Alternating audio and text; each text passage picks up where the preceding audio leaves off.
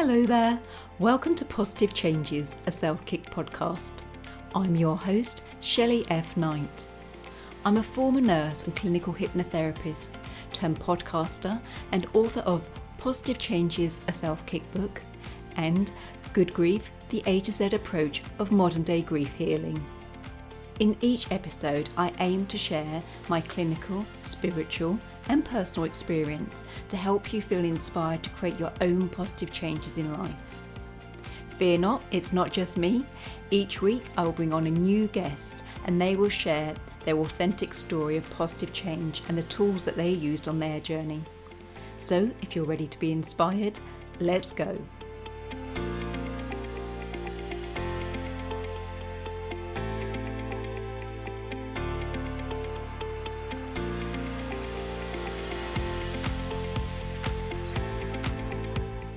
This week's episode is one of those stories where I'm a little bit in love with the guest. This week, I meet Maria C. Palmer, who has the most amazing story of her own, but it weaves in with the family story as well. For me, anxiety has always found its way through the cracks in my life. I'm an overachiever and I never wanted to let others down. So I'm also guilty of being a people pleaser. I was a junior in college during the summer when I answered the front door, and it was the federal government looking for my dad. It was really that moment of disbelief and despair that I was introduced to a long struggle with panic attacks. And it was the first time that I really felt like I lost my sense of control and also the sense of myself. And it was a very tough moment for me. But I want to also say that it's really the moment that defines me still today. Join Maria and I as we talk about anxiety and, well, just life. Come join us now for this beautiful episode.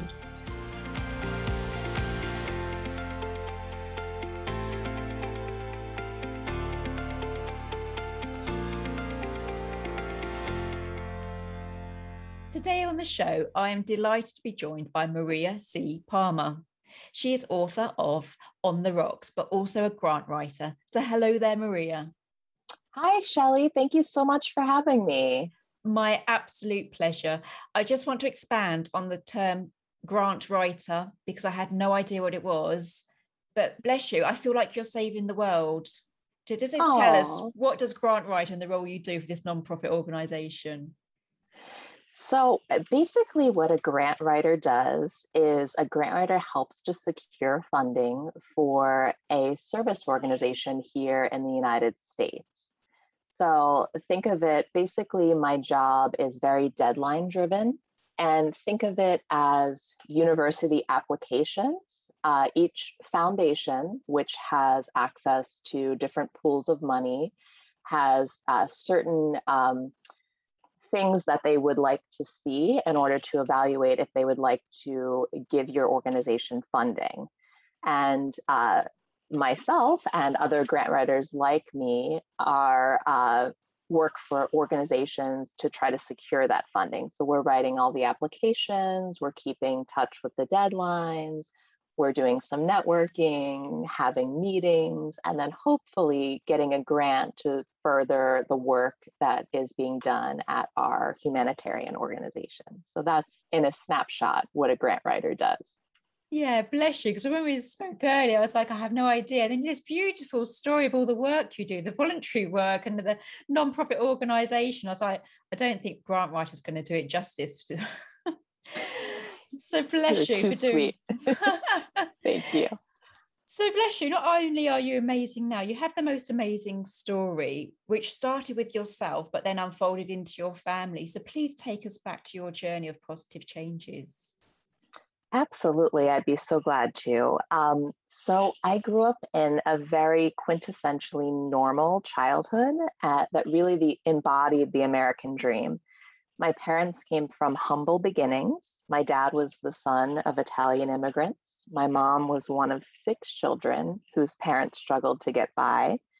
They both lived in the inner city of a large, well, mid-sized city in the United States called Pittsburgh, Pennsylvania, and they were high school sweethearts. My dad was the star basketball player. My mom was the captain of her cheerleading team. And their relationship was textbook for the start of a Lifetime TV series. After high school, my mom got a job as a flight attendant back in the days of Pan Am, whenever it was very chic to fly. And my dad became a US postal carrier after he played basketball in college on a scholarship. They got married after a short time and they moved to an apartment. And then they were able to move to a house in a residential working class neighborhood. They achieved their goal back then, which was to do a little better than their own parents. But it really wasn't enough for my dad because he had big dreams of opening a restaurant. My grandfather owned a cocktail lounge at the time, and my dad always really loved the service industry. On a whim and against the advice of his entire family, my dad decided to open a restaurant in a dying town. And whenever I say dying, it was literally dying. And the restaurant that he bought was actually a failing restaurant. So there really wasn't a proven track record. It was quite the opposite. At the time, I was 4, and I had no idea of the risk that my family was about to embark on. My mom was a stay-at-home mom, and my dad left his job at the post office to embark on this journey, and this was our only income. To say the least, it was a rough number of years. My mom at one point told my dad that if they had raised the rent in the building by just $1, they would not be able to swing it. And over the years, my dad just worked and always believed in himself and his product. And he was able to get a well-known dining critic to come down to the restaurant after honestly begging him. He wrote him several letters. He called him one time, and at that time there were no, I'm going to date this a lot, but there were no cell phones. There were no answering machines even. So if you called somebody, they either picked up or they didn't. And at this particular point, the guy's name was Mike Kalina. He picked up, and basically he told my dad, listen, I'm going to come out to review your restaurant because I'm sick of throwing your stuff in the trash. You're bothering me. You're a nuisance. Please, I'm just going to come out and let's be done with this. So he came out and he was really pleasantly surprised about what was going on. And he ended up giving my dad a really good review, but said, I'm concerned that you maybe can't handle all of this newfound business, which that really was a problem the first day after the review, which I talk about in my book.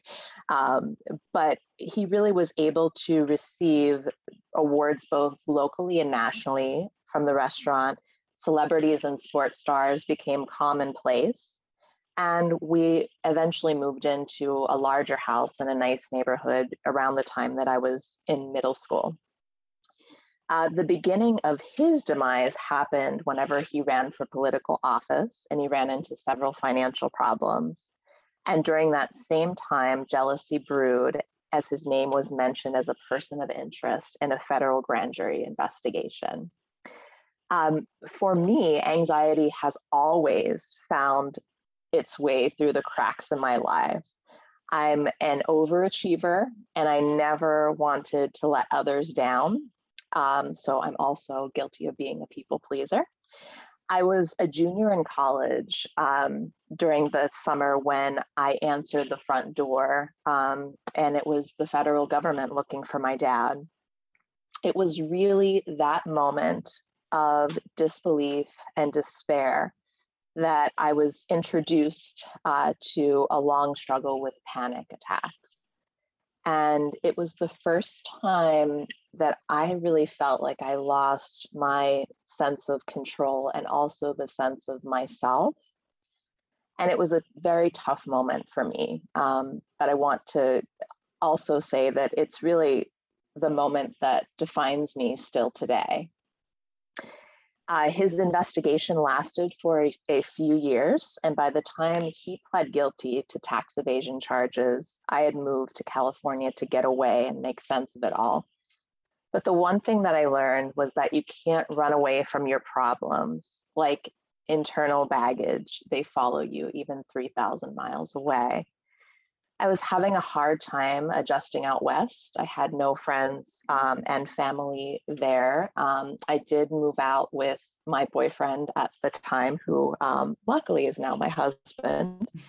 And I remember, I think I just share with you off air that I was paralyzed by even very basic decisions. You know, this is what anxiety, depression, trauma can do to you. True story, we were out one time at a restaurant, and it was this very, very large, extensive menu of everything that you could possibly want. And the waitress also ratted off a list of maybe 20 specials. And then she looked at me and she said, "What will you have?" And I felt like a wave just crashing into my face. And I just started crying.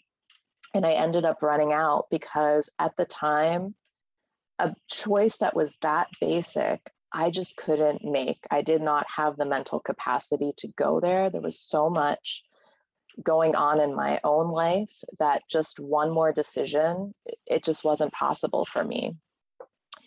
And for me, you know, reflection is a really important part of my life, even today. And hindsight is always 2020. And I was really stuck in that moment of the federal government knocking on my door. I replayed it over and over again. I relived the trauma several times a day, and even throughout the night, I dreamed about this. It really wasn't a dream, though; it was quite a nightmare. Um, and I know now that trauma changes the wiring of our brain. But by trying to make sense of this situation and replaying it over and over again, I was in fact actually destroying myself. I was not helping myself, and I did not know that at the time. I really was searching for meaning and trying to make sense of everything. And my husband wanted to find a church in Los Angeles, and he was raised Episcopalian, and he went to a service in Beverly Hills. And at the time, I was adamant about not wanting to go to church there. I was not a Beverly Hills girl whatsoever. I knew three things about Beverly Hills, and that was that Winona Ryder had just been caught shoplifting. It was the set of swanky shows such as 90210 and Troop Beverly Hills, which is quite a good movie if you haven't seen it. And it had inadequate slices of pizza that you couldn't pay me to eat back here on the East Coast. In my opinion, this was no place for God or meaning, so I thought. But my husband, Joe, convinced me to go. There was a presentation that was offered at the church one night by a Catholic nun named Sister Suzanne Jabro. And she had started an organization called Get on the Bus, which essentially took children to see their incarcerated mothers and fathers. He knew it would strike a chord with me as I was going through all these different emotions with my own father, but my expectations were really not so high whenever I had arrived. Sister Suzanne came in, and as a former Catholic myself, she defied everything that I knew what a nun was. She had no habit. She was boisterous, modern, and really quite the fashionista. She spoke eloquently about how she started this organization for women in prison out of a need. She said that women, especially in the state of California, because it's such a large state, there a lot of times whenever women go to prison, they're placed on average about 5 hours away from their family members.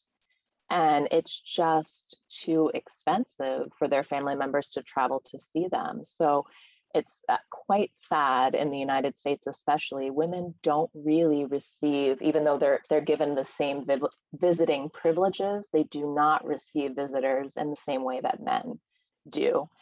And because of that, she was doing a focus group with these women and trying to figure out how to help them. And one of the things that they kept on saying was, "We never see our children. We never see our children." And she went around the circle and asked them, how long has it been since you've seen your children? And the average was between 7 and 14 years. Wow. And, as a mom, and I know you're a mom too, Shelley, I mean, that's amazing to me. I have a 7-year-old. Yeah, me too. And a 15-year-old. So that's like I would never have seen my children, because that's our youngest and our eldest. Yeah, so just incredible. So she knew that she needed to change that, and she started at the first bus in 1999, and Get on the Bus was born. It's expanded all around the state of California. It continues to grow. Now, in addition to Mother's Day, they also have Father's Day visits, and they also do special visits throughout the year. I was really motivated by what she had to say and really touched by it. So I follow energy a lot. And, if I sense that I like what somebody's doing, I try to go there because I want to immerse myself and follow people who I like what they're doing. I feel empowered by their work. So I stayed behind and I shared my story after her presentation, and we immediately connected, exchanged information. I gave her my card. And initially, nothing happened. And I didn't quite understand because I thought we had connected. But I found out a time later that she actually lost my card. And she called the church trying to find me. But essentially, no one at the church knew who I was because I came in as a guest. And, at the time, for California, I really had a very unremarkable profile, a female in her, at the time I was in my mid-20s with, dark hair and blue eyes. I mean, there were a million of these folks going to the presentation that night. So it really was not defining, but I decided that, sometimes, and I know that you speak of this in your book as well, you can't wait for somebody to knock at your door. Sometimes you gotta, open your own doors or try to check the locks, or, you go through a window, lawfully, of course. I'm not advocating that anybody break and enter somebody else's house. But, I ended up, I was getting a master's degree at the time in psychology.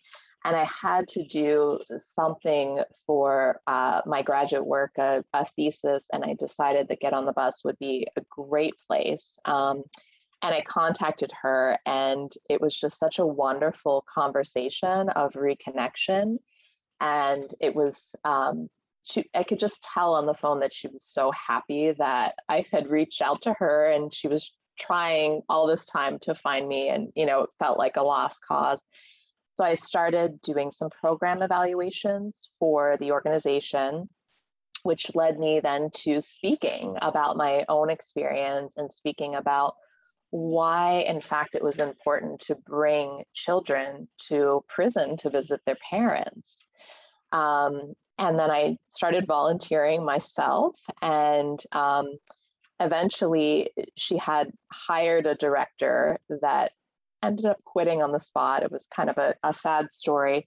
But I remember we were in the car and we were at a gas station, and she told me that the director had left. And, I, of course, gave my condolences. And I said, well, what are you going to do? And she goes, well, I have somebody else in mind. And I said, oh, well, who? And she goes, you. And I go, what? No, I can't do that. I have no experience. I'm fresh out of college. This is a very large organization. I don't know what I'm doing. And she stopped me right there and she said, Maria, you can do it. I believe in you, and I believe that you can do this. And then she also said something else that really wasn't so true. And she said, it will be easy. Nothing in life is easy, but it was her way of trying to break down my own walls and my own barriers and my own limitations for myself.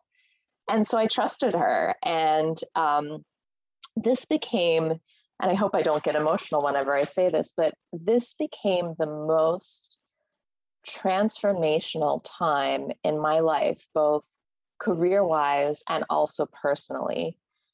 Get on the Bus offered me the redemption and healing, and it really continues to guide me even to this day. And now I live 3,000 miles away outside of New York City, and I'm not heavily involved with Get on the Bus other than paying attention to what's going on there and offering support to anybody that comes in and that's trying to steer the organization in the right direction.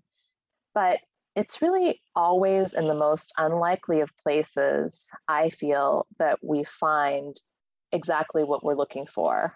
I would have never in my wildest dreams had thought, if you had asked me whenever I was going into college, graduating from high school, what I wanted to be whenever I grew up, it would have never occurred to me, because it was not part of my world, that working with folks for social justice and for change and advocating, especially for children of the incarcerated, it would not have been in my range. But, how beautiful that there really was hope and God inside of Beverly Hills. It just really had to be shaken loose, essentially. I'm just blown away. And this is where I'm meant to be really professional and say something profound, but I was just like, wow. three letters, that's all I've got, love. Wow. That's all right. I loved it. From God love your dad, that self-belief, like a dying town, a fading restaurant. It's like, yeah, I'll have a go. And that $1, the difference between having a roof over your head and not. But I love a dollop of self-belief, but even he beats me on that one, if I'm honest, Maria.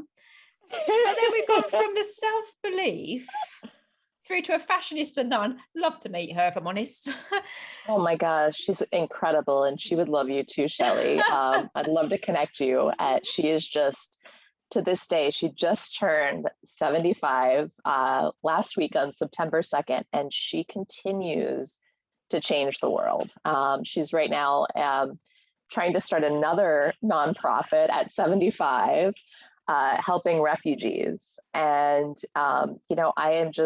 I'm always blown away by her energy and what she wants to do, and how she just has this passion for really the voiceless members of our society. It really empowers me even to this day. I can't get through a conversation with her without thinking, oh, how can I help her? I mean, she's doing just such amazing work. So, she's been such an awesome mentor to me, and really cool person. Yeah, I love that, like being the voice of the voiceless, like that whole like advocacy. I love that. But I mean, your own stories, I just love. I mean, you said that you had this like anxiety, depression, and panic attacks before you opened the door to that life-changing news that your dad was going to prison. Mm-hmm. You said it beautifully. I know it's a darkness, but you said like you had anxiety, just filled these cracks in your life. But that was almost before what was yet to come. So you got the news, bless you, that your dad was going to prison. But then you've had like a healing story as well, which you found through connecting to something other than yourself, which is, one of the life lessons I learned from the dying back in my nursing days. And I love that, the sense of community, whether you find it in church or a volunteering group, a meditation circle, or ask the universe. There is something when we step outside of ourselves and step beyond our story. So I love that you shared that. Absolutely. And I would say too, another thing that's really helped me through the anxious times, just a practical thing, is finding yoga. That's just been such a wonderful piece in my life too. And yoga attracts all kinds of interesting people, but my particular group of yogis is just this wonderful group of empowered women who have all been through these tremendous life struggles, and all have been able to center themselves around trying to just better themselves within their own practice. So that's another thing that's really helped, that sort of just popped into my mind as we were talking about sense of community and ways to overcome anxiety and depression, and get a further sense of your own self and, how you adapt and change in the world. Yeah, and it's really interesting because I do yoga every morning. I have a really, like, when I say strict, because I'm always open to what I think I need, but my morning routine is that I get up and I do yoga for 10 minutes on my own, and I just reconnect myself and sort of protect and ground myself for the day ahead. But I've never thought about like a sense of community, like going to do it in a community. Because, when I'm at home, I don't care what I look like and if my bum's in the air, if I got stuck in a pretzel position, but I love the fact that you've got like this community. I never thought of doing that before. Yeah, it's been really invaluable for me, especially moving to a new town, some years ago now. It really has created the sense of friendship and empowerment, and you meet the right kind of people. I'm really big on quality, not quantity, of people in my life, and the quality of folks that I have met through those classes has just been tremendous and wonderful. So another little aside, but no, I think it's really a nice valuable tool for your box, Yeah, no, it is lovely. So Dad went into prison, bless him. I think it's really sad. Like you said, he did it. That self-belief paid off. He got this most amazing restaurant, pestered the hell out of the food critic. Don't care. I think that's brilliant personally. But then this jealousy from others led to him going into prison. What happened? Where is Dad now? Dad now is out of prison, has been since 2006, I think. 2005, 2006 was around the time that this all took place. He has accomplished another amazing journey in his retirement. He also, because of the restaurant's brought lots of great things into our life, but it's also brought lots of challenges. He got diabetes whenever he was around 30 years old and had declining health. So he struggled with kidney disease for several years. He received a transplant 2 years ago yesterday, which almost never happened because he and my mother were actually a match for a transplant. My mom was going to donate to him, and a week before the surgery, they called it off with an oversight to the anatomy was not a match, which should have been flagged much earlier in the process, but it just got overlooked. So we were told this was back in 2019, and we were told at that time that, things did not look good for him. And he was quite depressed because he was looking forward to getting the transplant. So we spent that summer, instead of preparing for him to essentially end his life, we prepared for him to begin anew. And I took them on the tour of life, and we hit every major hospital in the United States in the Northeast within an 8-hour drive of Pittsburgh, and advocated as to why he would be a good candidate to be on their kidney list. And he was all set to actually have the surgery in New York City in that following September of 2019. And he was going to move into my basement. I redid it myself. And the day that I finished, he got a call from his host hospital in Pittsburgh saying that they had a donor for him, and he received the surgery that day. The surgery was successful. Unfortunately, the transplant was not. And about 2 to 3 months after the transplant, the kidney actually failed. So he went back on dialysis, was really not doing well, completely down and out again, with no real options. A wonderful, wonderful soul who actually worked as a busboy for my dad for many years stepped up and decided that he would like to donate a kidney to my dad. So they went through the matching process.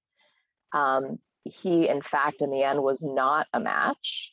but they never told my dad that outright. And so my dad was actually offered a kidney while we were away on vacation, turned it down, and then found out that this individual was no longer a match. And so again, another lowest of the low point in all of our lives. And I just kept on saying to him, you gotta just believe, you gotta believe that this is all gonna happen for you and this will all make sense one day for us. And literally the next day, he got a call and there was a donor. And on September 19th, 2020, which will be a year next week, he received another kidney transplant, which the surgery went horrifically. And he was actually in the ICU unconscious for an entire week. But the kidney was successful and he was able to recover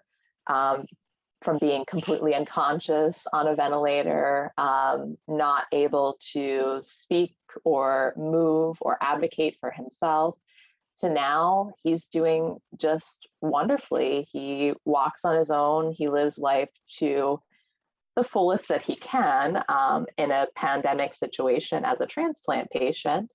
But this has been such a beautiful blessing because he and I, through all of these medical struggles, we actually were able to clean up the book with also the help of my co-writer, Ruthie Robbins, and submit the book. And we got an agent on our side that signed us back in July. And now our working title, On the Rocks manuscript, is officially on submission to the publishing houses. So it's been an incredible journey. And again, I always say, life is not perfect at all. And there are a lot of imperfections. And, I don't think anybody comes on your show because their life is perfect. Or maybe I'm wrong about that. I shouldn't assume. That's always a bad thing. No, I think if someone had like an easy life or a perfect life, I wouldn't know what to say to them, Maria. I for sure would be able to relate to it. I'm like, really? So no, they're not my kind of people. Exactly. And, as you say in your book, beautifully flawed, but I always say imperfectly perfect. And if anybody's listening and they're struggling with their own hardships at the time, please hang on and please try to embrace the moment and realize that these hard times don't last forever, but they do teach us valuable lessons. And my old Italian grandmother always used to tell me, as we would be making pasta and different types of Italian delicacies, I would say, Grandma, these aren't perfect. They're not uniform. They're not shaped well. And she said, that's how you know that they're not manufactured and, made from a store, that they're homemade. It's the imperfections that show you that you have something special and unique. And I want, everybody to realize that whatever it is that you're going through, that is part of your story. That's part of your journey. That's part of the you that's going to thrive someday, if not even today. You can always flip your story to make it more positive. And, don't go on social media and compare yourself to other people. It's all a lie.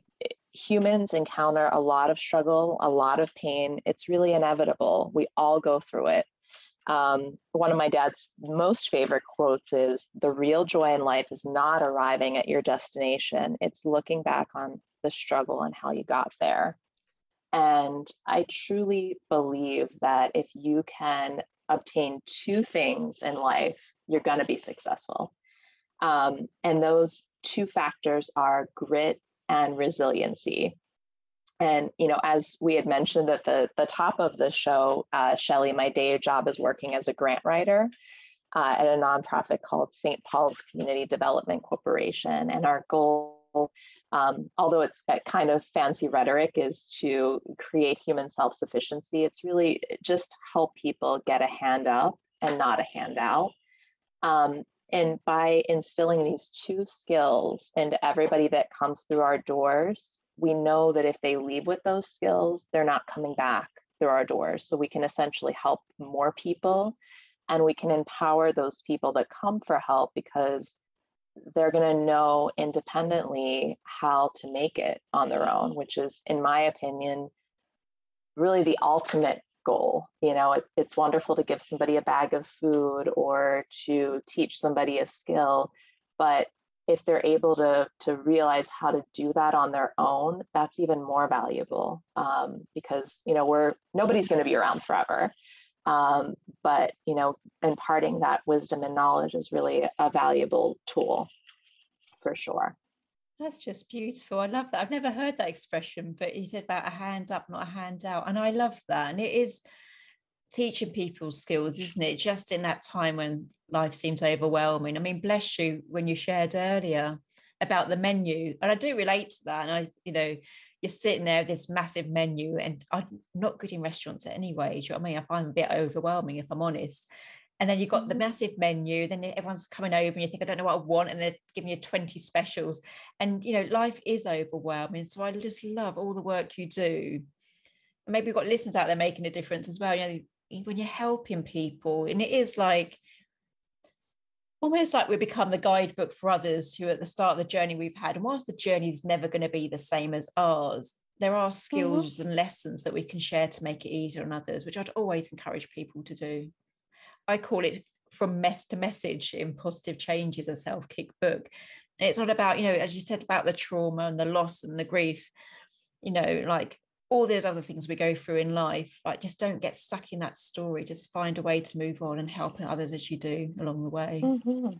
Absolutely. Absolutely. And, it seems like it's going to be something that's totally selfless, but really in a way, sometimes I almost feel a little bit selfish doing it, because it makes me feel so good inside to know that I'm doing something that's making somebody else happy, making somebody else smile, reconnecting a family, offering food to somebody that doesn't have it, offering an opportunity for somebody to live on their own and achieve their own goals. I mean, that to me is just the beauty of life, right? We're not here for ourselves. We're here for the relationships and for the greater community with other people. And if we can do that, and if we can find a way to find our own purpose in it, how beautiful and how wonderful that is, and how blessed I am through all of this, being able to obtain that. I mean, I just feel so grateful and so humbled by the experience, and so lucky. I love that. There's a beautiful quote, which is not half as beautiful as this episode, if I'm honest, but I'll share it anyway, just for comical value. And it says that life's all about like learning what your gifts are, but the purpose of life is giving it away. Absolutely. Absolutely. Yeah. Absolutely. I love that quote. So bless you. We often ask on the show when we drawing it to a close, like, do you have a freebie for the listener? I love yours, but then I love food. So this is a little bit different. Share with them what this week's freebie is. Yes, absolutely. So if you love Italian food and you don't like a ton of choices, we do have a Facebook page that embodies our former restaurant, and it's called at Joe Costanzo Prima Donna. And folks can go onto our Facebook page, and we do post recipes. We actually do a lot of giveaways as well.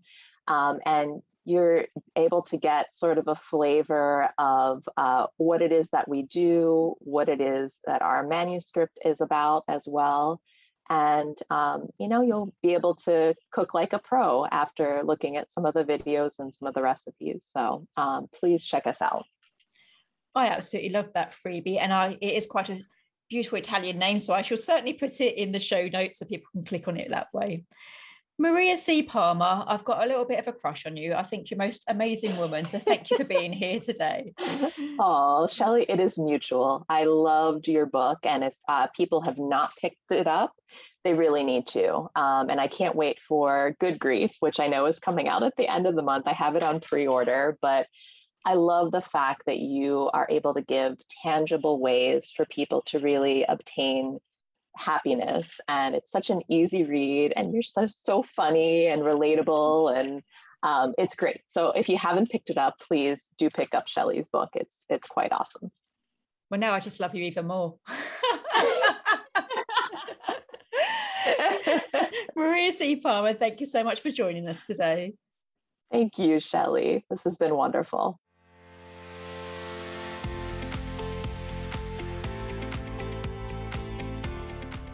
If you enjoyed today's episode, please make sure you subscribe and leave a positive review. If you would like to create your own positive changes, you can buy Positive Changes, a self-kick book from all online book retailers or from shelleyfknight.com.